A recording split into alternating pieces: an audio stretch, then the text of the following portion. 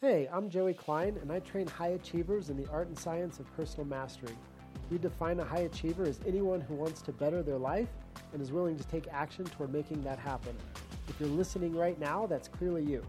My show will deliver tips on how to tune up the 4 key areas of your life: relationship, body health, career money, and inner experience. I'm here to train you to live a life you love, and so let's make it happen.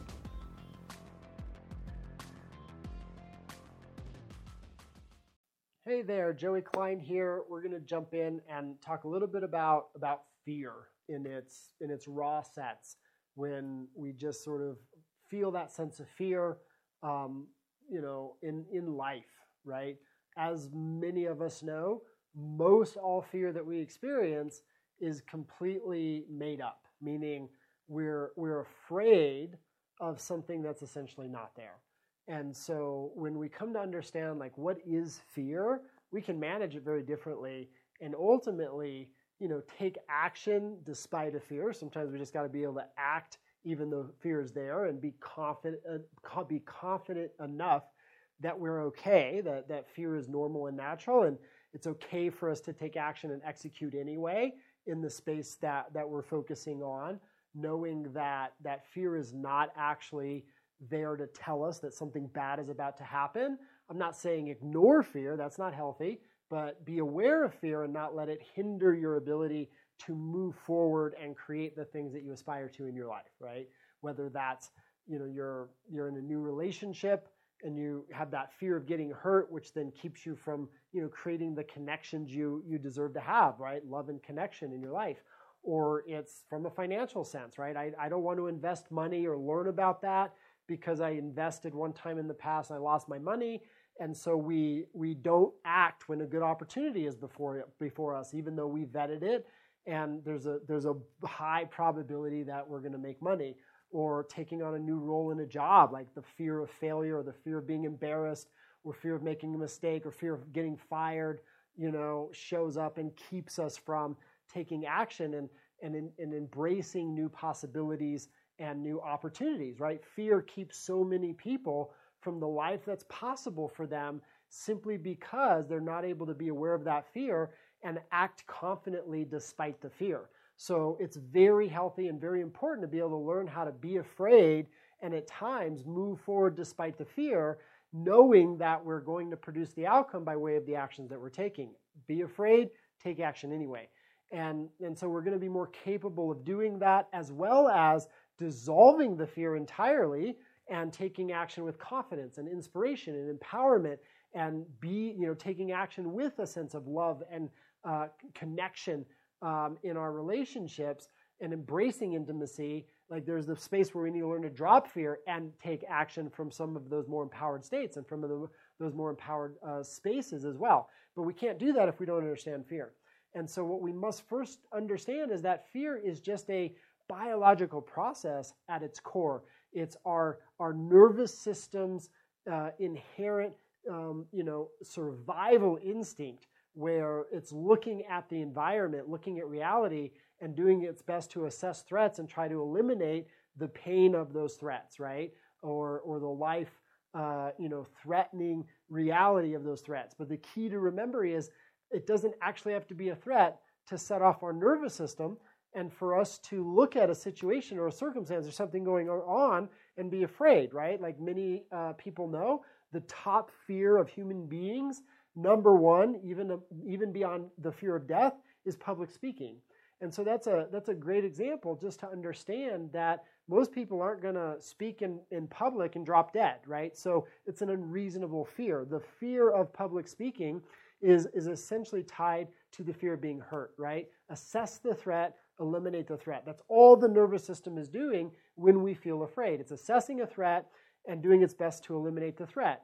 Assess the threat, eliminate the threat. However, many of the things that our nervous system perceives as a threat isn't actually dangerous. Like it's not life-threatening to public speak.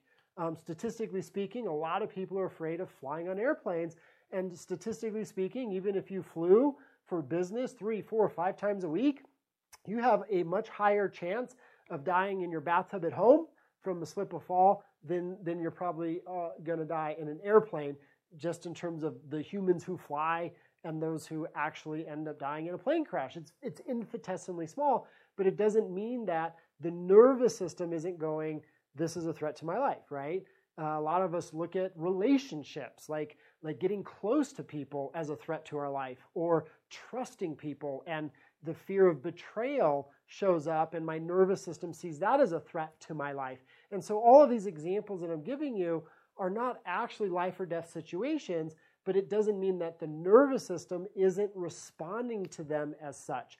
And so if we want to oversimplify sort of where fear operates from, it's simply the nervous system doing its best to identify threats and eliminate those threats to ensure that we survive. The key word there is survive. Make sure that we live another day. That's different than thrive. That's different than grow. That's very different than evolve into a better version of ourselves and create the dreams that we aspire to for our life. Fear is not concerned with any of that. Fear is concerned with survival, maintaining whatever status quo is, okay? And anything that the nervous system perceives as a threat is really anything unfamiliar that could, question or change our status quo. Number one, hey, there's a threat that could change my current status quo. Therefore, I need to eliminate the threat because it's questionable for survival. Like that's how the nervous system is sort of playing out. Or the second thing the nervous system learns to fear, is basically anything that's going to cause pain. So it's the anticipation of pain, kind of like the hot stove scenario. If you didn't know the stove was on and you set your hand on a hot burner and you pull your hand away really fast and you're like, oh my God, and it singes your hand for a minute, like that's intense pain.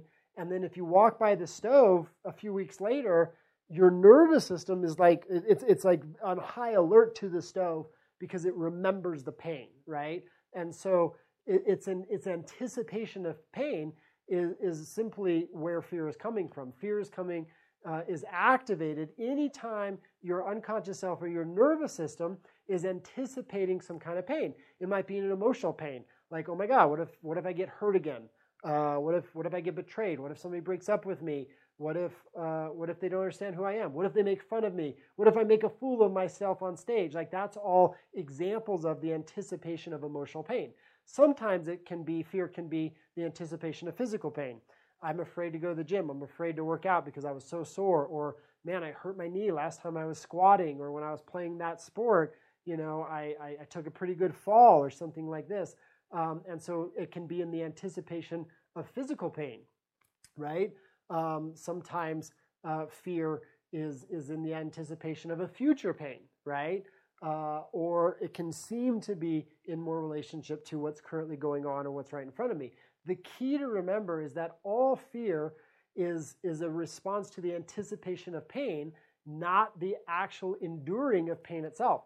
Because if you're actually in the midst of enduring pain, the raw fear goes away, and then we're dealing with the pain. We're figuring out how to move through it, or we're actually getting through it, right? So if you look closely, the actual enduring of pain or the actual confronting of a challenge or the managing of a difficult situation, although it's not easy, all the time, fear in its raw sense goes away as soon as you're in the midst of managing the actuality of the situation. And then we can usually go forward and think about, well, how do we solve for this? And how do I create a different outcome, etc. And so a great way to manage fear is to, number one, is connect to the vision, the outcome that you aspire to. This is critical for managing fear in both sense, right? Number one, I'm going to be aware of fear, and I'm going to have the confidence to take action toward what I want to create despite the fear. I'm executing despite fear being present. I am afraid of public speaking. I've prepared well. I got my talk ready to go. And even though I'm nervous and I'm afraid and all those things, I'm anxious, all that's happening, I get on stage anyway. I do the talk, right? Even though I'm afraid of rejection, I'm going to ask that person out anyway. Like I'm going to put myself out there and like, you know what? I might get the no, but I'm going to take action anyway. I'm going to apply for a supervisor position or a promotion at work or embrace an opportunity even though I feel afraid, even though fear and apprehension is there, I can see that this action is necessary for the outcome, the vision I want to fulfill. Therefore, I'm going to take action despite the fear. It is very hard, maybe impossible, to act despite fear if we don't know where we're going. Having a vision and having clarity of an outcome and a result that we want to fulfill that would better our life, that's important to us, is the leverage that we often need on ourselves to get ourselves to execute despite fear. Another way to say it is the reward or the benefit of that outcome is more important to us than the temporary managing of the discomfort, the fear, the pain, and therefore we feel afraid, but we're going to act anyway. We're going to go for it, right? And so, it's so important to have that vision and have an outcome, have a sense of result that we want to aspire to, because that's going to give us leverage on ourselves to be afraid and take action despite that fear, which is healthy to do. It's important to develop that capacity and that ability within oneself. Having a sense of vision and outcome is also critical for, dissipating fear, dissolving fear, and learning to take action from a different place altogether. Take action from inspiration as opposed to fear. Take action from a place of confidence as opposed to fear. Take action from a place of curiosity and wonder instead of fear. That's all possible as well. And the key to that, again, is having an outcome, a vision, a result that you aspire to, that you want to get, and then relating to the process in a way that isn't in anticipation of pain. And so if I'm going to go to the gym as an example, instead of anticipating I'm going to be sore, I'm going to make a fool of myself, I'm going to make a mistake, I'm going to get injured, I'm going to have to get sweaty, it's gross, people are going to judge me. Instead of anticipating fear, you can anticipate getting stronger. I'm going to go to the gym, I'm going to learn some new things, I'm going to meet some new people, I'm going to find a community of folks that are around me, anticipate connection, anticipate having fun at the gym, moving the body, and getting healthier. If I'm anticipating the vision that I want to fulfill, and if I pre-anticipate the results or the outcome that I want to achieve as an experience, then I can start driving from motivation and confidence and inspiration and curiosity and empowerment as opposed to fear. So again, the way we can get ourselves to take action from these more empowered spaces within ourselves and to train those qualities as opposed to fear is anticipate great things happening. If fear is the anticipation of pain, well then inspiration is the anticipation of greatness, right? And inspiration is the anticipation of something wonderful happening, our life getting better. And the more consistently we focus the mind on the anticipation of good things happening, anticipation of greatness, anticipation of beautiful things occurring, then fear is not going to be there because there's no threat to the betterment of our life. And so it's an adjustment. A lot of times we're going to take the same action. It might be new. We might, make some mistakes and, have things not quite go our way. But the key is, am I going to anticipate learning and growth? Am I going to anticipate getting stronger? Am I going to anticipate fun along the journey? Or am I going to anticipate failure? Am I going to anticipate getting made fun of or having a setback or the pain I'm going to have to endure? We're going to anticipate something on the journey, and we can create one or the other on the journey. We can anticipate, learning and growth and, wonder and fun, or we can anticipate pain and challenge and sense of failure. One is going to have a lot more fear be prevalent in our life, and the other is going to have a lot more confidence and inspiration be prevalent in our life. So understand, we're never going to live without fear. That's just a nervous system response to our environment, but we can start to view our environment and our life situations in a way where we can anticipate pleasure and joy and fun and all those things I just named, as opposed to letting the mind anticipate danger or some predator that isn't there around every turn of life. And so hopefully this is helpful for you. Do your best to anticipate the great things coming your way.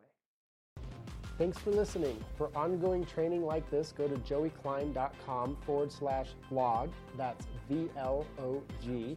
You can also find me at facebook.com/, /Joey Klein IMS, and on Instagram @TheRealJoeyKlein.